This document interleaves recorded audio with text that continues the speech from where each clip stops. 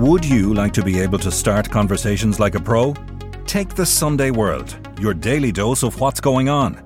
Do not consume the Sunday World if you're involved in a drug cartel, you're a politician with something to hide, or you've appeared on a reality TV show and care about others' opinions. Consume the Sunday World responsibly. Always read the stories, gossip and commentary. One size fits all seemed like a good idea for clothes. Nice dress. It's a t-shirt. Until you tried it on. Same goes for your healthcare. That's why United Healthcare offers a variety of flexible, budget-friendly coverage for medical, vision, dental, and more. So whether you're between jobs, coming off a parent's plan, or even missed open enrollment, you can find the plan that fits you best. Find out more about United Healthcare coverage at uh1.com. That's uh1.com. Hey, it's Paige DeSorbo from Giggly Squad. High quality fashion without the price tag. Say hello to Quince. I'm snagging high-end essentials like cozy cashmere sweaters, sleek leather jackets, fine jewelry, and so much more. With Quince being 50 to 80% less than similar brands. And they partner with factories that prioritize safe, ethical, and responsible manufacturing. I love that. Luxury quality within reach. Go to quince.com/style to get free shipping and 365-day returns on your next order. Quince.com/style. There are certain criminals who are psychopathic and they're very hard to reach. But I don't believe that we should be giving up on 13 and 14-year-olds. I think we have a moral responsibility as a society that cares about our young people to keep trying every avenue that we can to reach them young people. I'm Nicola Tallant, and you're listening to Crime World, a podcast about criminals, drugs, and the sins of the underworld in Ireland and across the globe. They are the kids who become the soldiers of the criminal gangs. Plucked from the streets and troubled homes, they're groomed to become drug dealers, enforcers, and even killers. But is their path in life a determined one? Or can we set up roadblocks to stop the inevitable and lead them back to ordered society? This week, I'm talking to criminologist and community activist Trina O'Connor, who has spent decades working with children and teenagers in crime danger zones, where poverty and political failings have left communities on the front line of a catastrophic war on drugs. She tells me how postcode and parenting leave many young people vulnerable to predatory mobs who groom them into lives of crime and disorder. But she says working with young people gives us an invaluable opportunity to ebb the tide. This is Crime World, a podcast from SundayWorld.com. I often find, Trina, when we get to sentencing, you know, when someone's about to go to jail and you're sitting there and they've committed a crime. In my case, usually I'll be covering something to do with gangland. You know, it'll be a shooting or conspiracy to murder or something. But we hear at that point what many people would describe as excuses. The kind of things like their parents got divorced, they had low IQ, they were school dropouts, that kind of thing. Or they had a problem with drugs from an early age. And we've a tendency, I think, to dismiss those. We think that the people are just trying to get sympathy and get a lesser sentence, which they are, of course, as well. But you tell us we should be doing anything but that.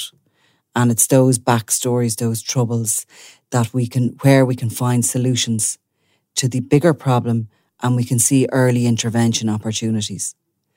So let's go back to try and describe for us, like, what is it like for a child growing up in an area where there is open drug dealing, where there's gang activity, and where there's violence in the community and obviously in the homes?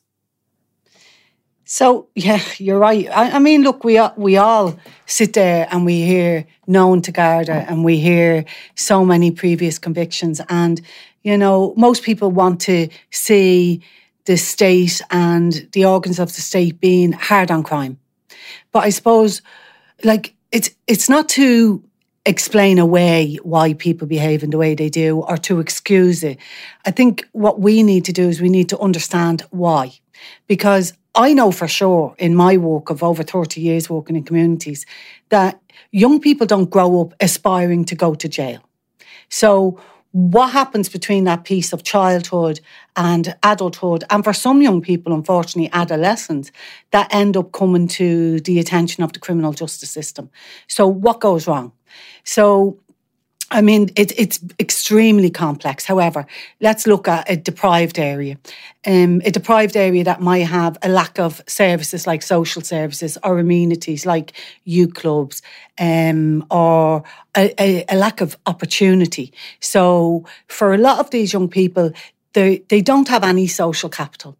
They don't have any networks. In fact, a lot of them are born with a social deficit, I would argue, because they come into the world with a hangover of everything around them before they're even born. They may, for the young people that we're speaking about, may come from a background that's problematic in terms of addiction, that the health issue of addiction may be there. And addiction is a health issue and should be, in my view, approached in that way. I mean, I look at what's happening with COVID nowadays, and I look at the approach that's being done, and I look at the multi-agency teams and all the different approaches. And I would argue that if we looked at the scourge of drugs in that way and wrapped services around these areas in that way and approached the war on drugs as a health-led approach, I think we would get an awful lot further than we are. So for young people, just going back to your question, young people that suffer adverse childhood experiences, which is known as ACEs, very often experience trauma. And one of the ways that you can tell when you speak to a young person whether they have ACEs in the background would be, I suppose, if you think about it this way, Nicola, if you ask your friends, what was the day you grew up? Very often they can't tell you, because growing up is very gradual. It's a process. It's part of the lifespan. You ask an adult that was traumatised in childhood, when was the day you grew up? You want to be prepared for a story, because the story they tell you will probably make your hair curl, because it's usually trauma. That was the day that the light switched on, that they realised the world is not full of rainbows and unicorns, because something happened that traumatised them. Now, the complexity of growing up in that kind of world is that trauma isn't just a once-off event for a lot of these young people. They are traumatised time and time again in various different ways. They lose trust in the state. They might lose trust in the police because, for example, say for a child that's grown up in a domestic violence situation, they grow up with toxic masculinity. Normally, the domestic violence, not normally, but mainly domestic violence is perpetrated by males to females. It does happen the opposite as well.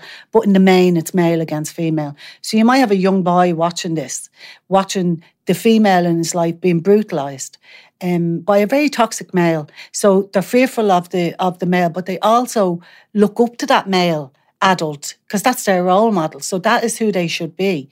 They may also be brutalised by the male as well. And sometimes what happens in domestic violence is women will, to use the colloquial term, get rid of him, but they may bring somebody else in with a different name, but with the same behaviours. So it's a cycle. And then the child gets abused and abused and abused. And that level of toxic stress, not only does it have an emotional developmental issue for a young person, it also has a physiological developmental problem for young people because it affects the brain.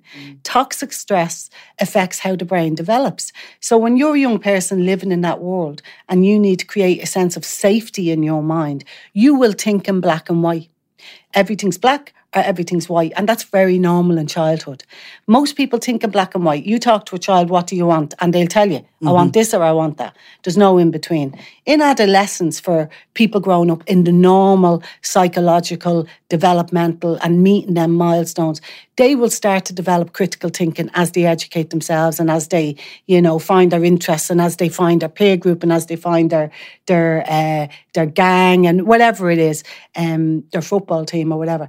But for a young person that's grown up in a toxic environment, they don't, in the main, develop critical thinking because they're so traumatized. So their brain isn't able to process lots of grey areas. And I do some teaching with teenagers. And when I say, the world is 50 shades of grey, I do it for the crack, and they laugh and they get a bit of banter out of that, but it gets them thinking. The world is 50 shades of grey.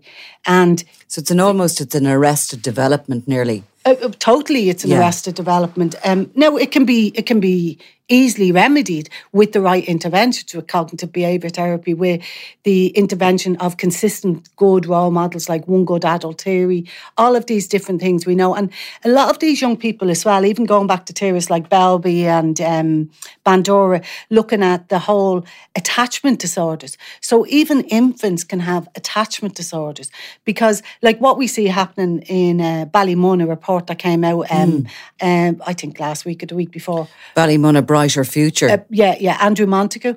I think that report talks about crack being the main drug that's happening there. Now, the problem with somebody who's in addiction on crack is they're not able to parent.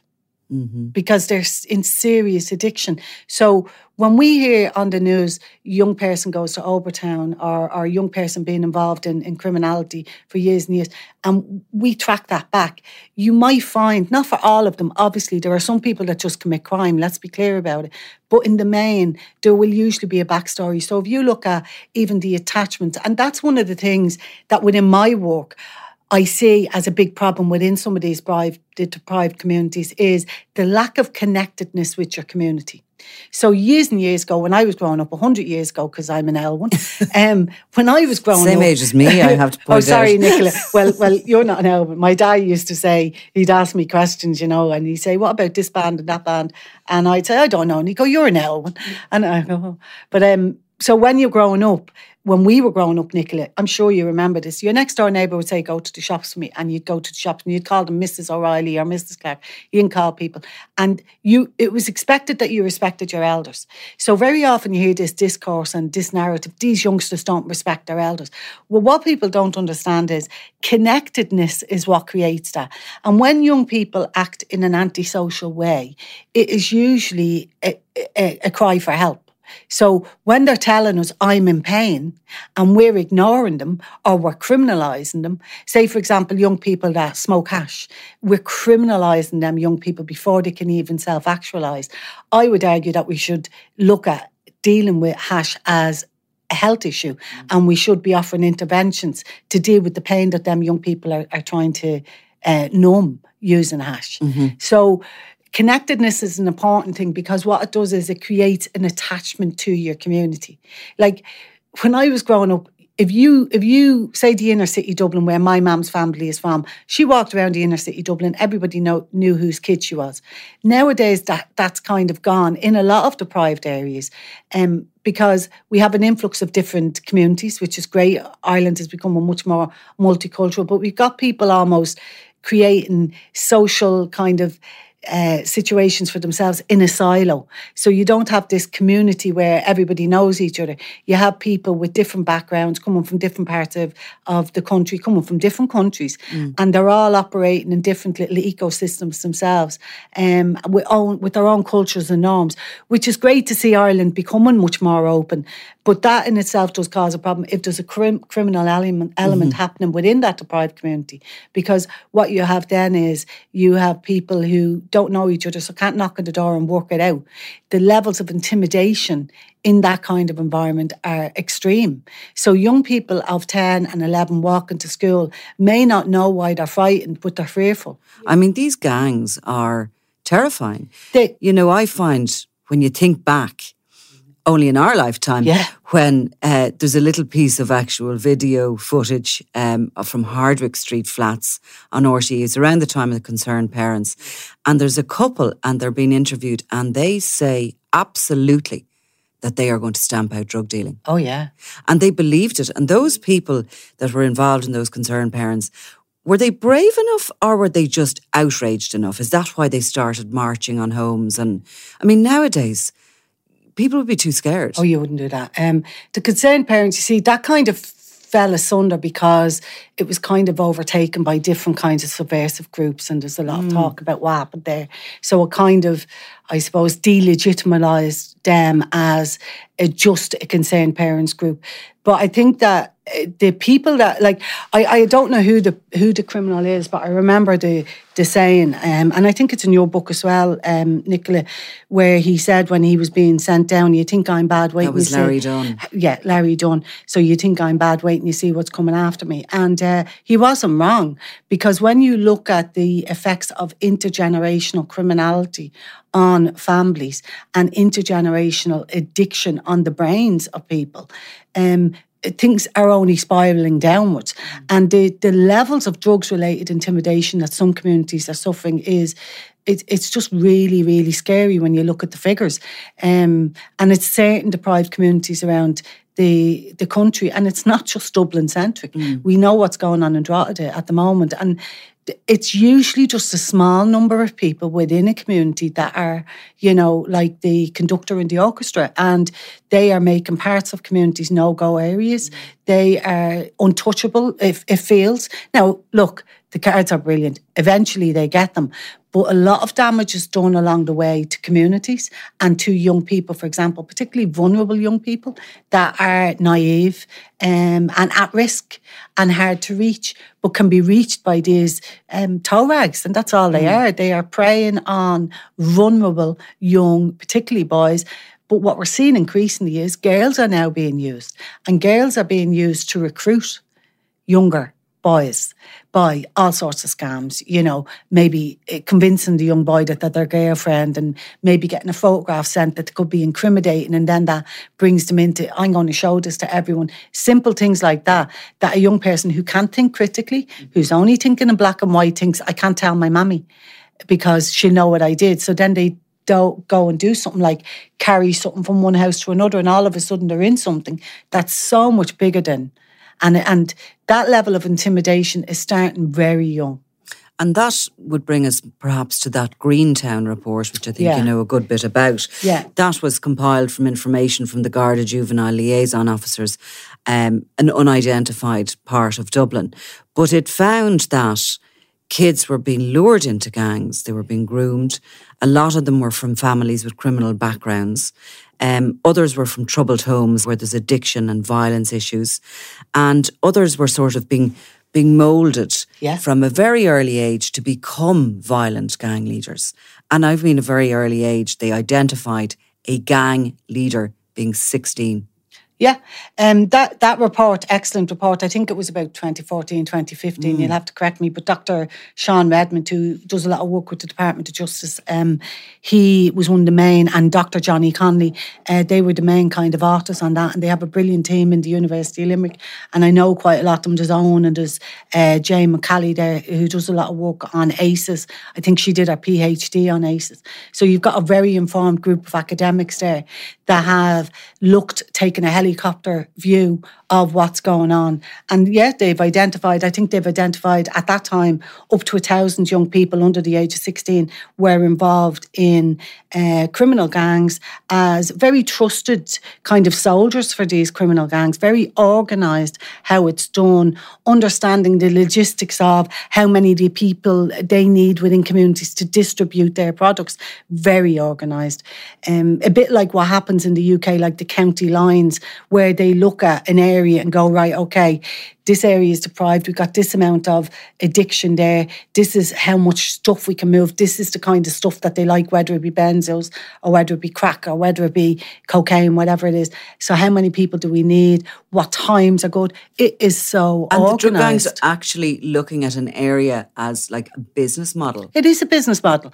It is. Like, I read a couple of reports before I came in over the last couple of days, Nicola, and I looked at a report that was done in Ballymun back in the 90s, and the community there were able to very clearly state what the drugs were, where the groups were, how many people were being, targeted for these drugs, what the outcome was going to be without intervention.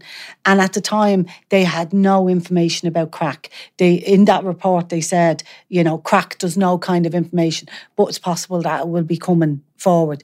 Now the report that came out a couple of weeks ago, crack is the big drug. So when we look at how these communities are progressing in terms of addiction and the types of drugs and the problems that come with them types of drugs, we're not looking at anything new. We are in an Irish sense, but not when we look globally. So why are we not looking to other countries to see the way these cycles go so that we can learn from the experience of other countries and put the interventions in a proactive way rather than in a reactive way? And, one of the arguments I often hear from people about deprived communities and about young people, going back to your original point about young people who had been involved with criminal justice, or they needed to be caught and eventually throw away the key, is that when we look at how interventions are set up, it is all based on the government of the day, the cycle of government, and it is not proactive. So communities, and I know because I've listened to communities for years, know what the issue is and also very often know what the solution is. But because of the way funding is set up in this country, things are slow to happen. So by the time they happen, something's taken hold. And that's the issue that we have with drugs. We don't have time to wait. It's a bit like COVID. We don't have time to wait. We've wasted enough time. We're 40 odd years now on the war on drugs and it hasn't worked. And I would urge that people listen to community leaders when they say we need 10 youth leaders. They're not making it up. Give them the funding. That Ballymun report, Ballymon A Brighter Future, stated that while we cannot eliminate drug dealing, we can do more to protect the next generation of children growing up in Ballymun and reduce the number of traumatic experiences in their lives. Yeah. They've identified something which is happening more and more. It's called cuckooing, where vulnerable people or drug users' homes are being turned into either crack dens or they're being used to store drugs, weapons, whatever. So they're not only sort of a cancer on that community, but they're actually getting in there and they're using the community against itself in a way. Yeah. Ballymun, I mean, they tore down the high rises. Yeah. They pumped funding into it to try and do something. It was a mess from the beginning for many reasons. When it was built, it was done so in a blaze of glory. It was to be the place to live. It took people out of tenement homes. It gave them running water, heating. The flats themselves were a good size. The families went into them. And it just all went wrong. They didn't build the facilities they said they would. They never built the swimming pool. They never built the football pitches, and there was no resources put around it. I think within years, there was 8,000 people living in the area and they were looking at an absolute massive social crisis. Yeah. So then they pump a load more money into it and they tear it all down and they rebuild it. So what is happening in a community like that there now? I mean, it's not going to be fixable overnight, but is it being fixed? Yeah, I think there's a lot being done. I think when you look at the whole takeover of houses of vulnerable people, I mean, the Dublin City Council have done a phenomenal job there, working with the guards and working with community leaders to protect people that are vulnerable. And when that's happened, Dublin City Council have gone in there and made major interventions at great risk to themselves, because you're dealing with really serious criminals here that do that kind of thing. So they're kind of putting out fires. So I suppose when I look at Ballymun right now, we're putting out fires. What I would say is we need to look, and that part of that report saying we need to protect the next generation, we need to, as a society, give a commitment to the next generation that they will not grow up being exposed to the levels of stress that their generation did before. Because if we don't, this is only going one way and it is spiraled downwards. So if a child is coming out of an environment, a social construction like Ballymun, and that social construction is toxic, and that child is coming out and being toxic and creating harms against the norms of society, well, we need to look at what we're constructing as people within this country. So if you create a toxic environment, what do you expect a child to come out like? I'm not excusing behaviour in any way, but the reality is we need to fertilise what these young people are growing up in. And we need to make sure that if a community leader comes to a government department and says, if we can get 10 youth workers in, we can do an intervention piece with these 50 young fellas that we have. Because in Ballymun, for example, there was 50 young fellas that they knew were causing issues. Let's put a youth leader, give them 5 young people to work with, give them the funding for 5 years to get them over that hump of adolescence, to build the scaffolding around them, to build a bridge between childhood and adulthood in a pro-social way rather than criminalising them. Because the reality is, for every €1 we invest in early intervention, we save the Exchequer €4 in prison costs, all these other interventions. So if people even want to look, if they don't want to look at it in a holistic way, in a humanistic way, they want to look at it as an economical thing. For every €1 we invest, we save €4. So, like, we know what the outcomes are going to be for young people who experience and all the things I've outlined to you. Why are we not intervening? It is based on the ministers of the day, the policies of the governments. And at the moment, projects are having to apply for fundraising every year. And that is, I know somebody working in that area, I mean, that takes a long time to get your head around how to apply and how to do so successfully. Trina, while you're an academic, you're also, like, you're down on the ground and I'm down with the kids. You're down with the kids. I'm not, but I try to be. You've worked. I have my TikTok mask. Face to face with these kids. You really know them inside out. You know these communities inside out. And I think you would be a great woman for extolling the virtues of youth clubs. And that's really where you started off, your love for community and for trying to help kids. So I grew up in Artane, Harmo, some people know it by, even though Harmonstown's only a road, but when we were younger, it was like, I'm from Harmo, because then you weren't messed with. But I was a club member of St. Paul's Youth Club in Artane, which was the St. Vincent de Paul Youth Club. And they had like a whole network of St. Vincent de Paul Youth Clubs. And to say it was phenomenal is an understatement, because it was a place where you could be a kid and just play basketball and sports. And they used to bring us on a club holiday, and you didn't watch television for a week, for example, and nobody had phones, of course. So I'm really showing my age. But you played sports the whole week, and it was just good fun. But one of the things that triggered my interest in, I suppose, in social issues was one night they brought a man out, and he was from Ballymun, because Ballymun was in the height of the heroin epidemic when I was a teenager, which was the early to mid 80s. And they brought this man out who had been in addiction to heroin, who was in recovery, who was now given back to his own community. But he came out and he gave us a talk about heroin and other drugs. And he spoke to us about how drugs made him feel, what they did for him in terms of numbing his pain, because drugs, we know, are, the best painkiller, aren't they? So if you're in pain, whether it's physical or emotional. And he explained how the cycles of drugs can get you involved in all sorts of things, for example, criminality. And that made me really think about, how lucky I was, because I had 2 parents. And my parents were very young when they had us. Like, my mother was 23 and she had 4 kids. But my parents were really funny people. My mother's still living and still funny, makes me laugh every day. And my dad sadly passed away just a short year ago. And they were just really good, fun parents, and they were down with the kids. But they came from really hard backgrounds. Like, my dad had 15 siblings, my mum had 10. My mother came from the inner city tenements. You must have a never-ending supply of cousins. I know. I think I probably have over 100 cousins. Oh, God. Yeah, and I've got some amazing cousins. Some I don't know so well, but I know all their names. Yeah, I do. I've never been short of friends, because there's so many of them. So my mother came from the inner city, from the tenements. Her family lived in there, but her family, her grandmother was Molly Spratt, who was well known in the area, and she would have been somebody who would have went to wash the dead, and she ended up working for Jennings, I'm sure. And she used to bring my mother with her, which was probably the wrong thing to do. My mother was only a kid. But my mother laughs at it now, and I'm kind of like, oh my God.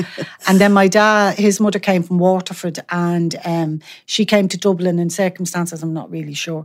But she married my granddad, Flash. He was known as well-known Dublin Corporation worker, Flash, because his buttons were always so shiny, they'd flash, And he was a real character. and but they lived in Ballyfermot originally, and then they got a house in Artane. So my mum and dad grew up in poverty. Now, my grandmother was a market trader and my mother was a market trader. My dad was a bricklayer.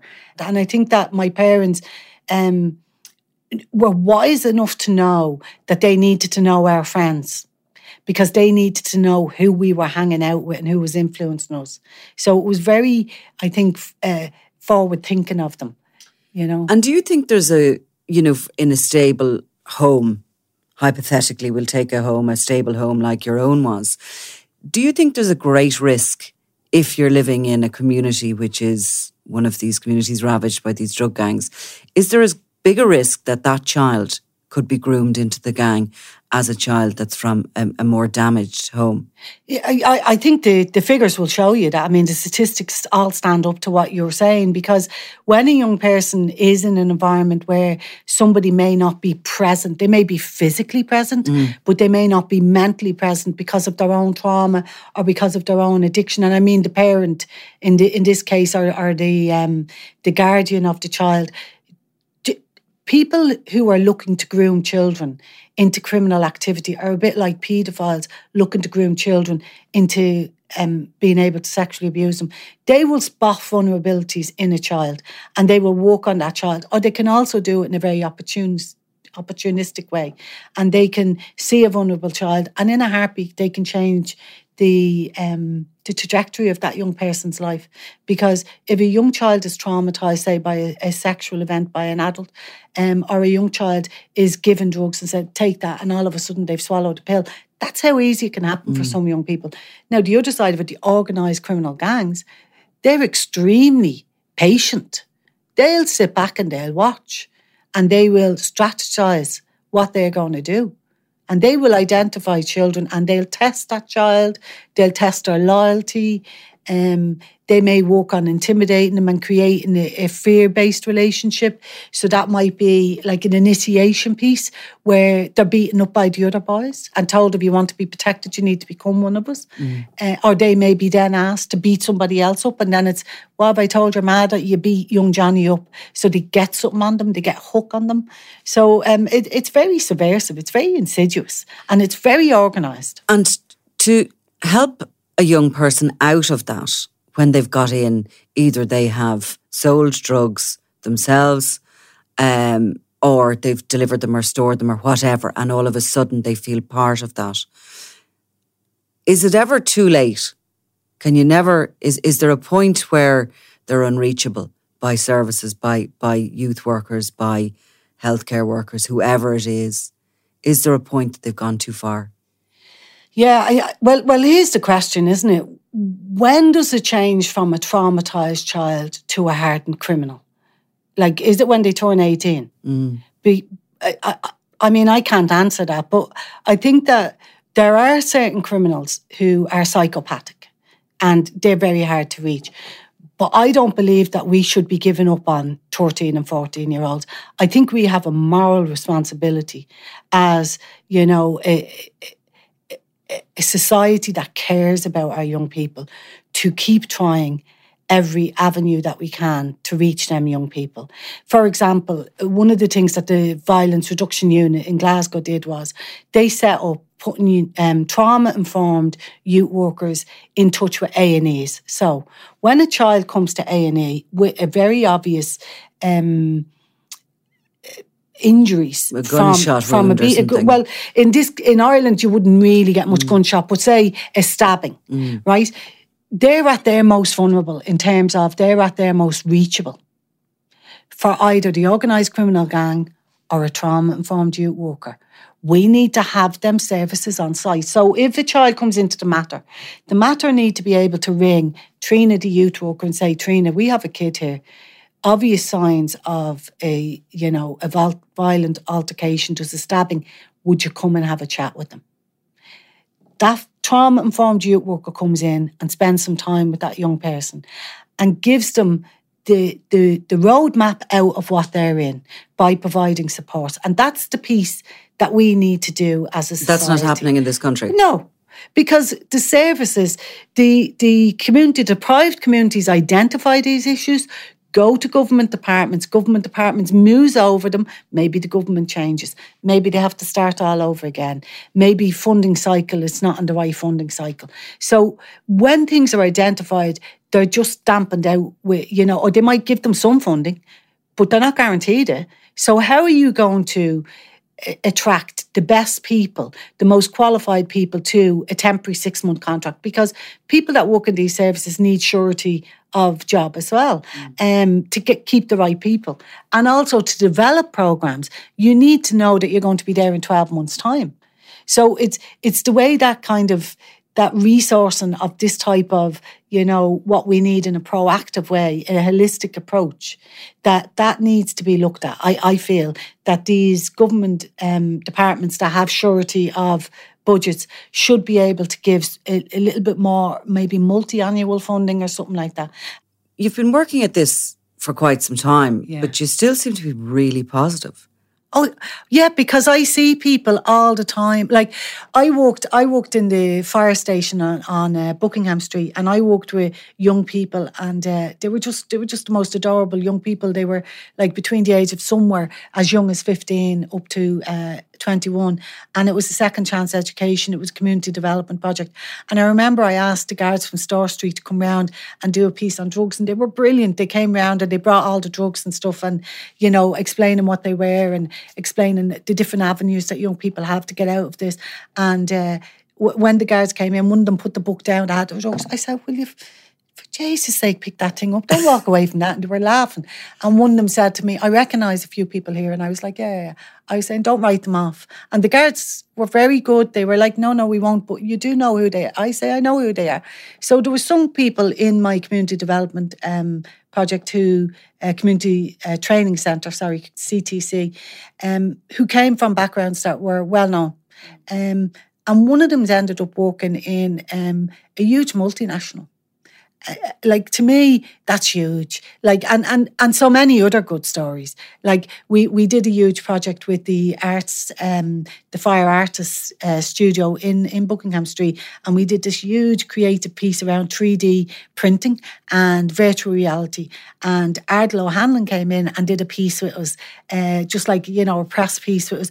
Like, people are so willing to help out. And all of the times that the young people see these acts of kindness, it shifts their brain away from an act of trauma. And each positive intervention they have can create a new pathway for them. It can make them start thinking differently. These people are interested in me. Why are they interested in me? I have potential. I can be, like, a lot of the young people that I worked with have all went on. And not me personally, by the way, it wasn't just my intervention. There was a team of very dedicated teachers, wonderful teachers that worked. I was just a manager, they did the hard work, created structures around these young people. So if they came with an issue, we dealt in a very restorative way. So we didn't come down on them in a kind of a punishment way. We had circles where we sat around and we trashed things out. Would have been very good at coming up with restorative ways of dealing with an issue in the classroom. I am very, very positive, because you do see in the main, like, most people get out of these cycles. Like, if you look at Ballymun, something like 97% of the people there have no interaction with criminal justice at all. And of the 3% maybe that are involved, maybe 1% may stay in it, but the other 2% will get out given the right supports and structures. Well, I have to say, Trina O'Connor, I think if a few more of us were as kind as invested in kids and in teenagers that are in trouble, we'd be living in a far better place. So thank you very much. Thanks, Nick.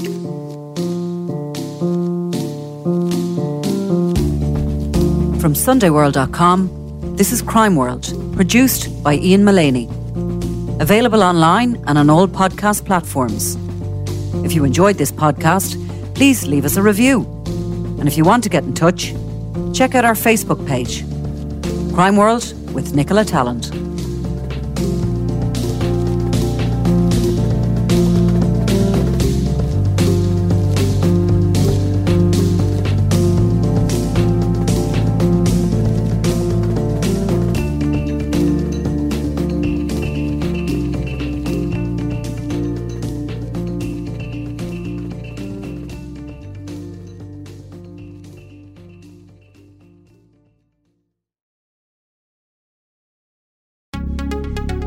Would you like to be able to start conversations like a pro?